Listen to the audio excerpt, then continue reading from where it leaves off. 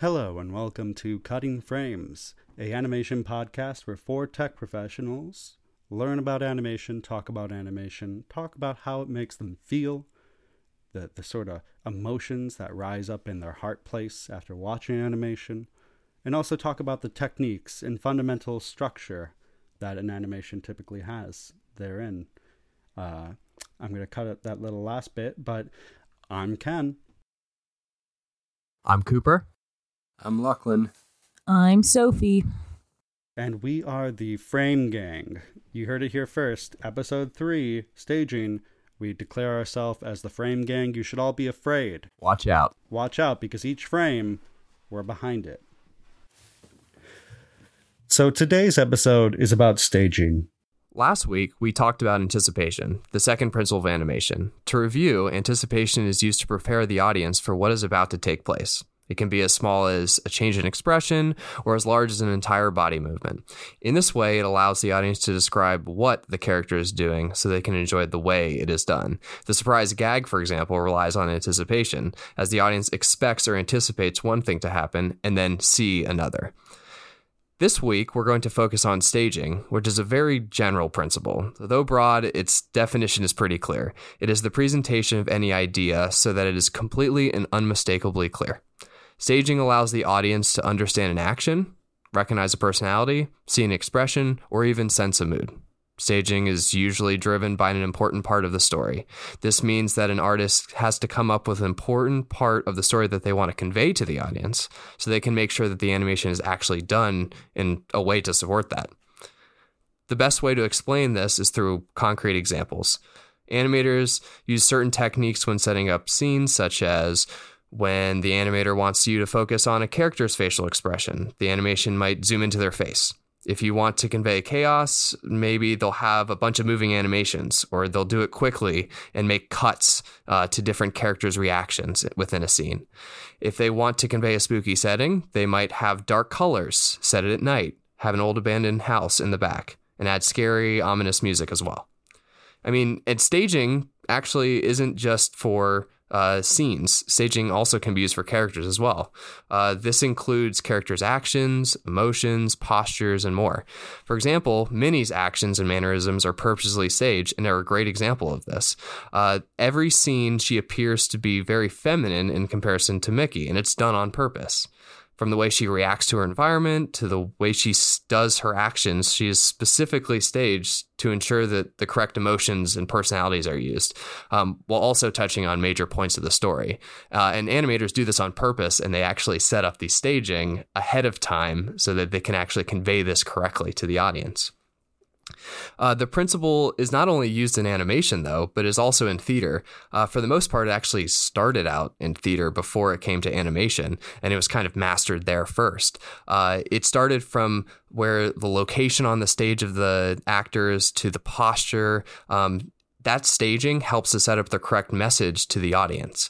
In many cases in theater, it may seem weird that some characters tend to look toward the audience when speaking or making a gesture, but that's actually part of the staging itself. Instead of talking directly to their partner, if the actor doesn't look at the audience might lose the subtle scoff or eye roll or something like that, or that really sets up the personality of the actor or the character, as well as sets the scene and the emotion and understand how those characters react. And so it's very important in theater that you think about staging not only where they are on stage, but also how their posture is and where they're looking so that the audience knows what's going on. In animation, it actually works the same way. As the camera can be moved and the subject quickly changed within a scene, animations must be staged to ensure the audience actually sees what they're trying to convey and move the story along. In the beginning, animators actually had a lot of issues staging characters because of the medium that they were using. Because characters were in black and white at the very beginning, it was actually hard to stage an action except when the character was in silhouette. And so this limitation was actually a great realization in animation because it made people think about it differently and made people think about how to show an action just in a silhouette instead of trying to do it through other means. Animators could test the effectiveness of their silhouette by actually shading in the drawing to understand if the emotion or attitude was still shown despite the shading in. This led to characters putting the silhouette away from their body, extending their hands, making wide gestures to stage the attitudes and emotions. So in summary, staging is the presentation of an idea, such as the audience having a clear and complete understanding of what's going to happen. Failure to do so makes the audience think, did I miss something? That doesn't really seem like the personality of the character, or I don't kind of really understand what the character just did there. Staging requires constant planning, redrawing, and experimentation to ensure that the correct scene is set, the action is clear, and the story is correctly told. It seems like staging would have parallels in the real world as well.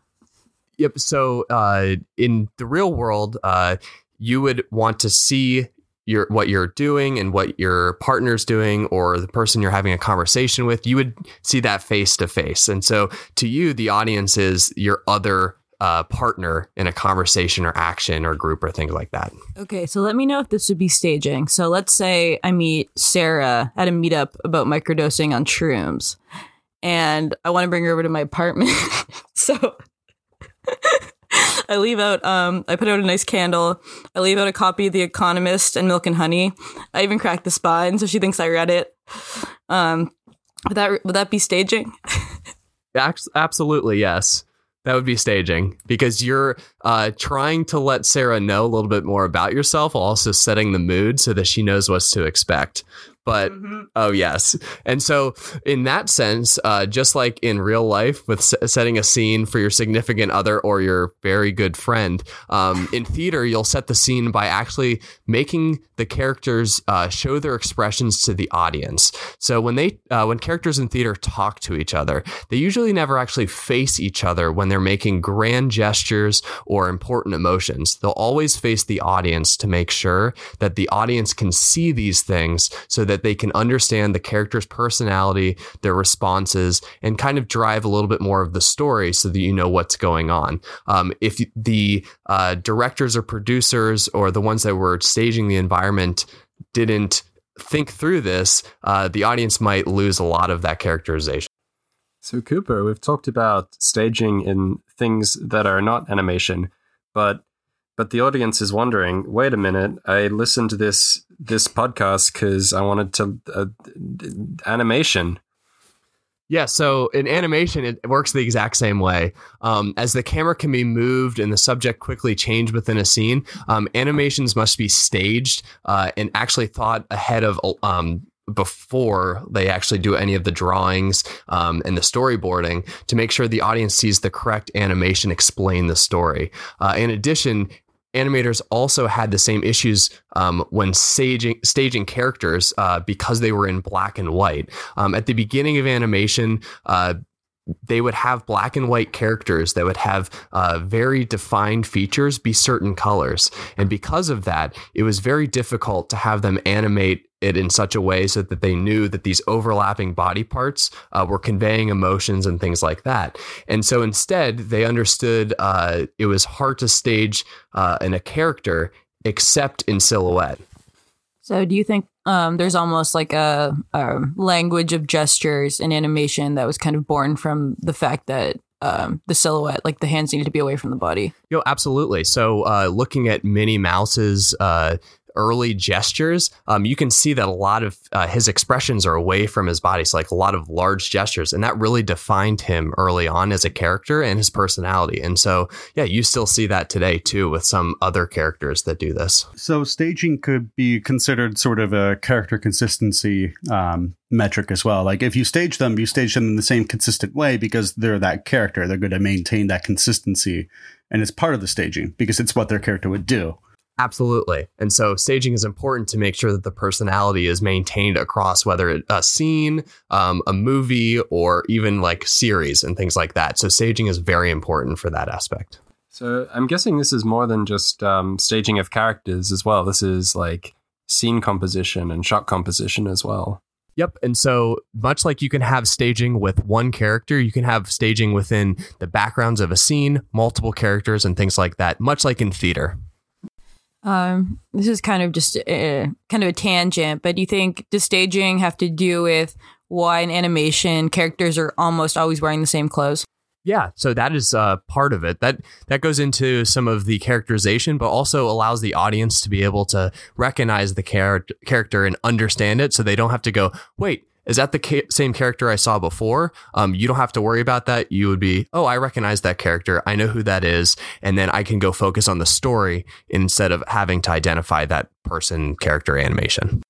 That's Cooper's History Corner.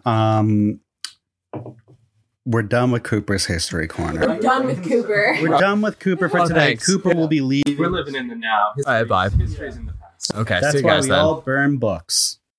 Wait. What? We're an animation podcast. Fuck books. Fuck books. Unless they're flip books, in which case it's the purest form of animation. Wait, no, but that's where I get all my information from. What are you guys talking Are about? you talking about like Fahrenheit 71 or whatever? 451. Come on, am I the only one who reads my here? God. Oh. Fuck books. Oh. Yeah, fuck books. All I read are cartoon books with pictures. Of animated babes. They're still books. No, they're graphic novels. There's a It's a difference. subset of books. I don't know what you're talking about. I refuse to acknowledge it. Anyway, so we saw some great examples of staging and some bad examples. So I just want to introduce... Hold on, I bumped into my mic. It's going to make some noise.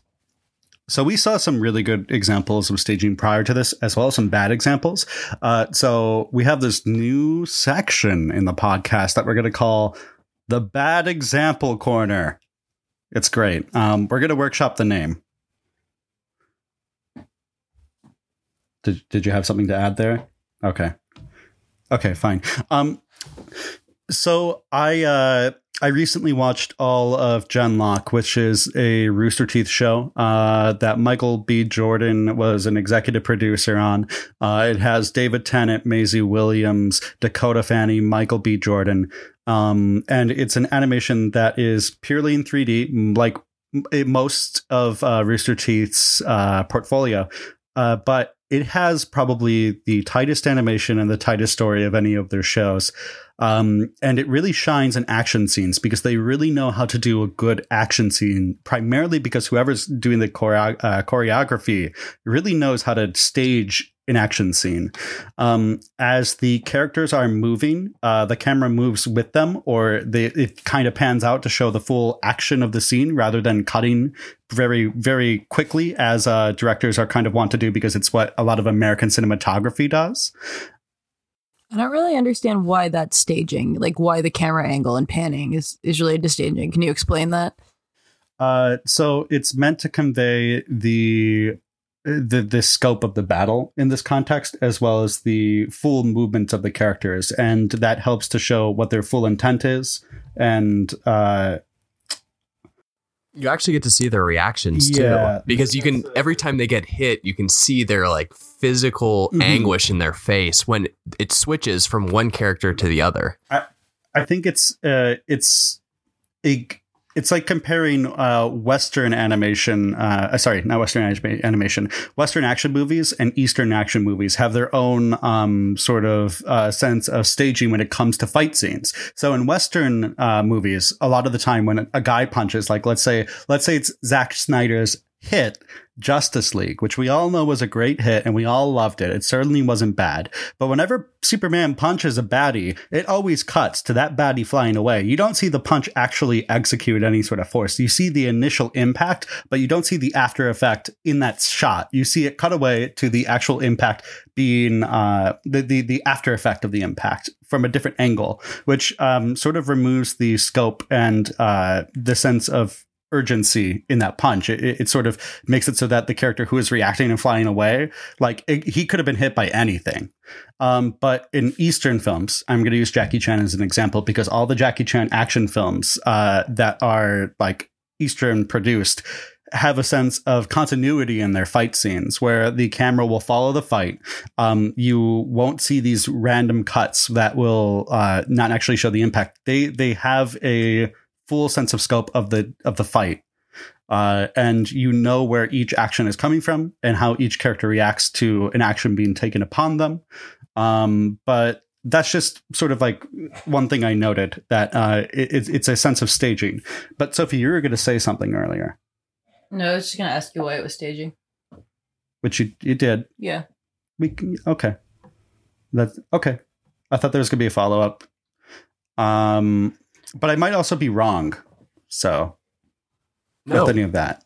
No, I remember those scenes with Jackie Chan were meticulously planned because they wanted to show the entire fight scene end to end and allow them to understand the impact, actually show people getting hurt in real time, and making sure that they staged it correctly so that it was actually realistic in real life, like for real life audiences. Yeah, and often they're done in one take, and if there is a cut, it's normally not very noticeable. It's done in such a way that it's not noticeable compared to Superman, where it's a cut on every single hit, or copious amounts of Steadicam. I guess this is where I'm kind of having like a gap in my understanding, because when I think of staging, like when I look it up in my memory palace, I kind of think of a setup for a scene. I don't actually think of staging being something that carries through a scene. I'm sorry. Memory palace?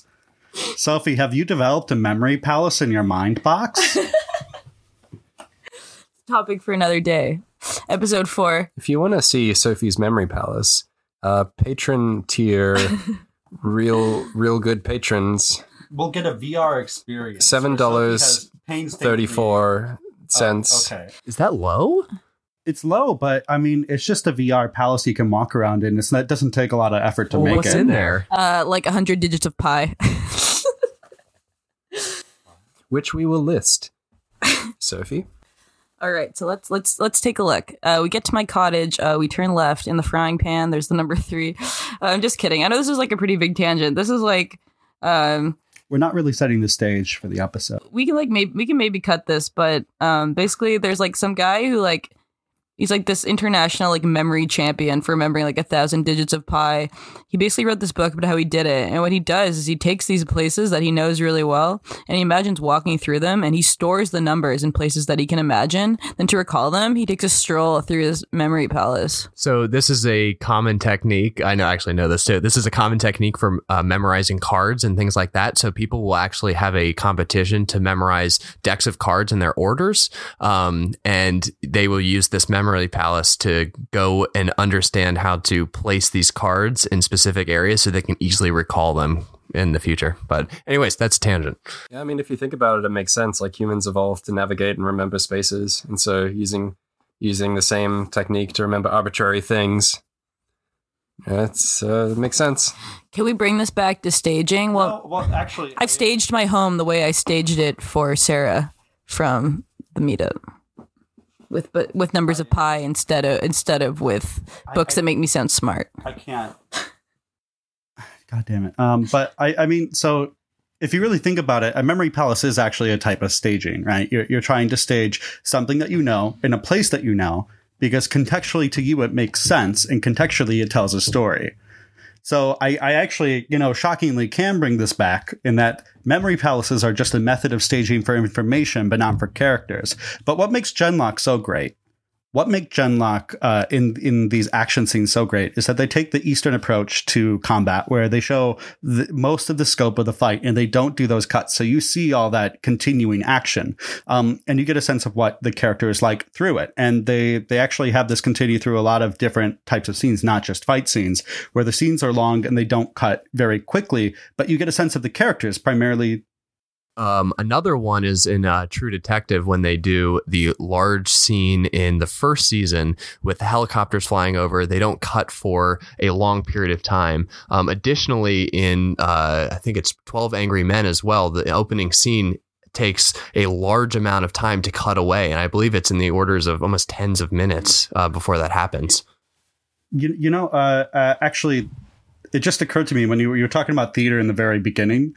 It's primarily because all of this is derived off of theater as a performing art. And in theater, a scene is quite literally a continuous amount of time where you can't cut away. So you have all these characters coming in and out, and they're within an element, they're within an environment where they need to convey their intent, convey their personality, but all in the context of this environment. So when you're actually creating the stage, quote unquote, you need to stage it in such a way that it makes sense for the characters to be doing what they're doing and give them purpose. So their costume, the setting on the stage, all of that contributes to the overall quote unquote staging, which then is derived and taken in film and then in animation.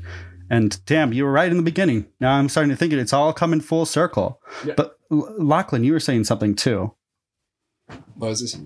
You were like posing your head, ready to go. Oh, I was just agreeing with the 12 Angry Men example. It's a real good example. Oh, okay. When I was watching 12 Angry Men for the first time, I was like, wait a minute, is this going to be all one shot, this entire movie? And then they cut at some point, and I was like, okay. But it was about 15 minutes in. But this is the bad example corner, and so you gave a really good example of a fight scene. Hold on, are we switching from good to bad? No, you started this example out with this is a bad example corner. You staged it. You staged it as a bad example. That was a good example. No, I was going to say there's got to be a bad example corner, and then I forgot to finish my thought. Oh yes, we can move to a bad example for fighting if you want to. Podcast listeners, I have to apologize. I didn't finish my thought, and so it definitely caused some ambiguity as to what we were talking about. I was talking about a good example. When I mentioned the bad example corner, I thought that was going to be a separate thing at the very end. But you know what? I think we're going to let this evolve organically, and we're going to give good example, bad example, good example, bad example. No, let's just wing it, Ken. Don't try to force it. So another great example of staging. So we all love Adam Sandler. And we all love Genndy Tartakovsky. So when they make a film and Sony signs off on it and says, Genndy Tartakovsky, you can do whatever you want, we get Hotel Transylvania 3. Now, it might not be an Oscar winner, but by God, it is a great example of animation. And they have a really great scene where staging is front and center. And it is a scene where Drac is getting ready to try to woo the ship's captain. No spoilers here. It's quite literally the premise of the movie.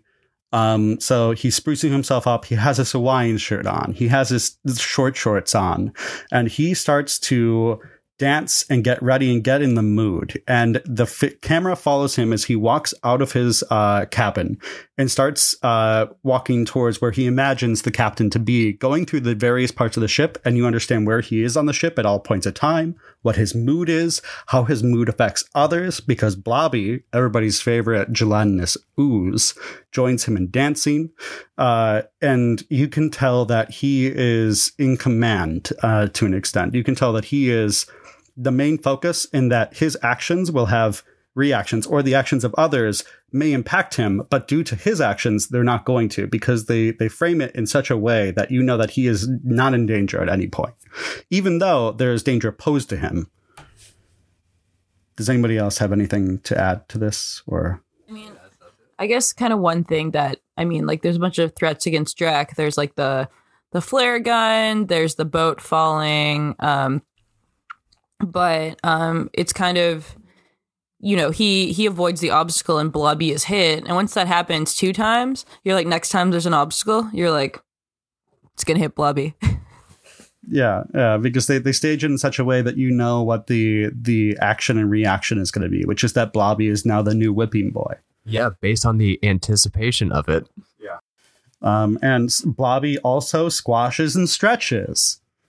Throwback. It's 2 throwbacks in a row. Throwback.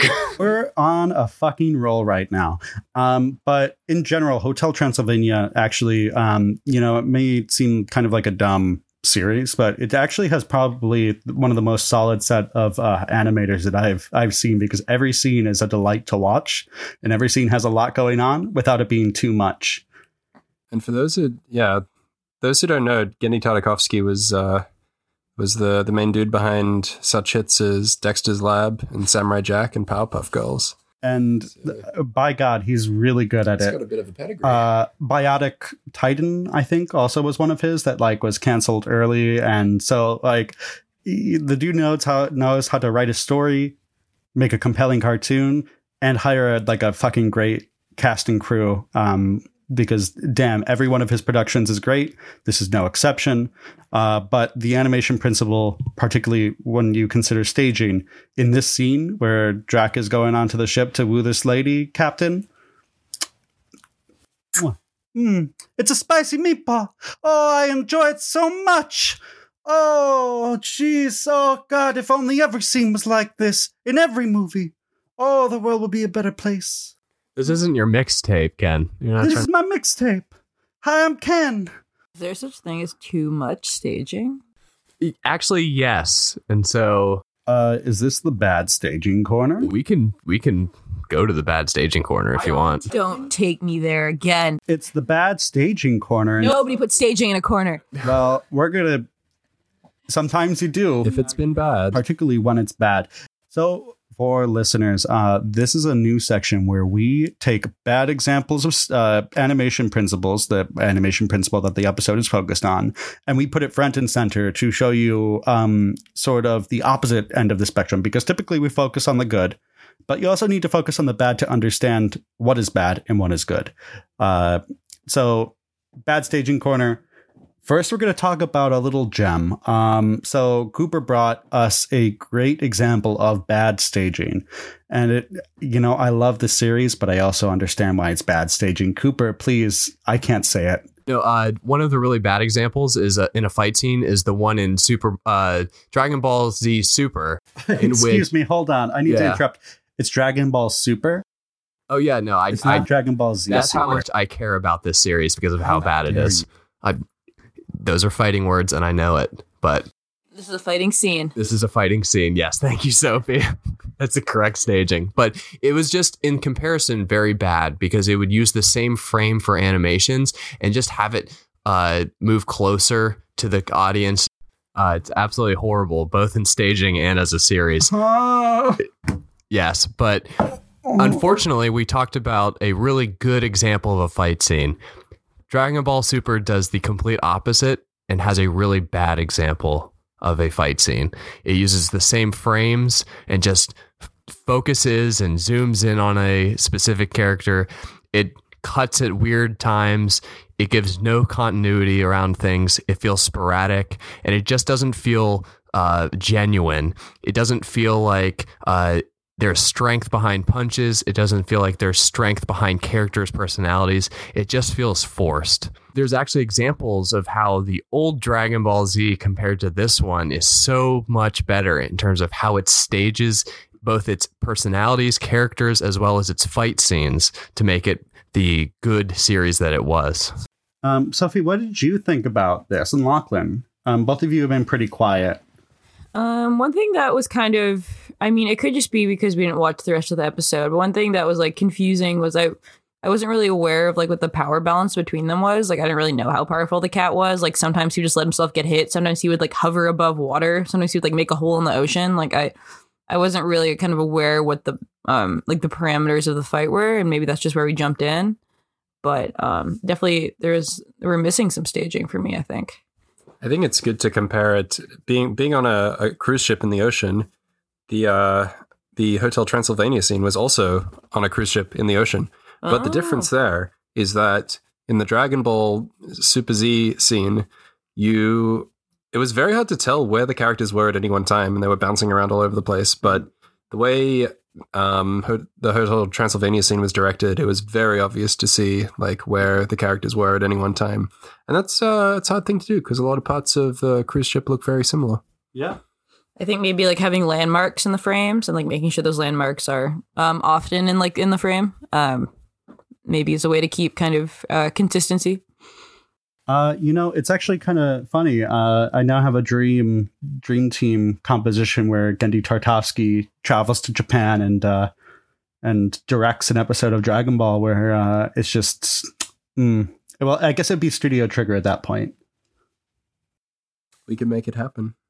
With enough money, we can make it happen. Listeners, with enough patrons, if we get to 10,000 patrons, we will personally go to Genndy Tartakovsky's door and raise our boombox over our head to swoon him to go to Japan. And then we will do the same in Japan at Toei's office, and we will swoon them as well. I may have to do many sexual favors to get it done, but for my dear patrons, I will get it done.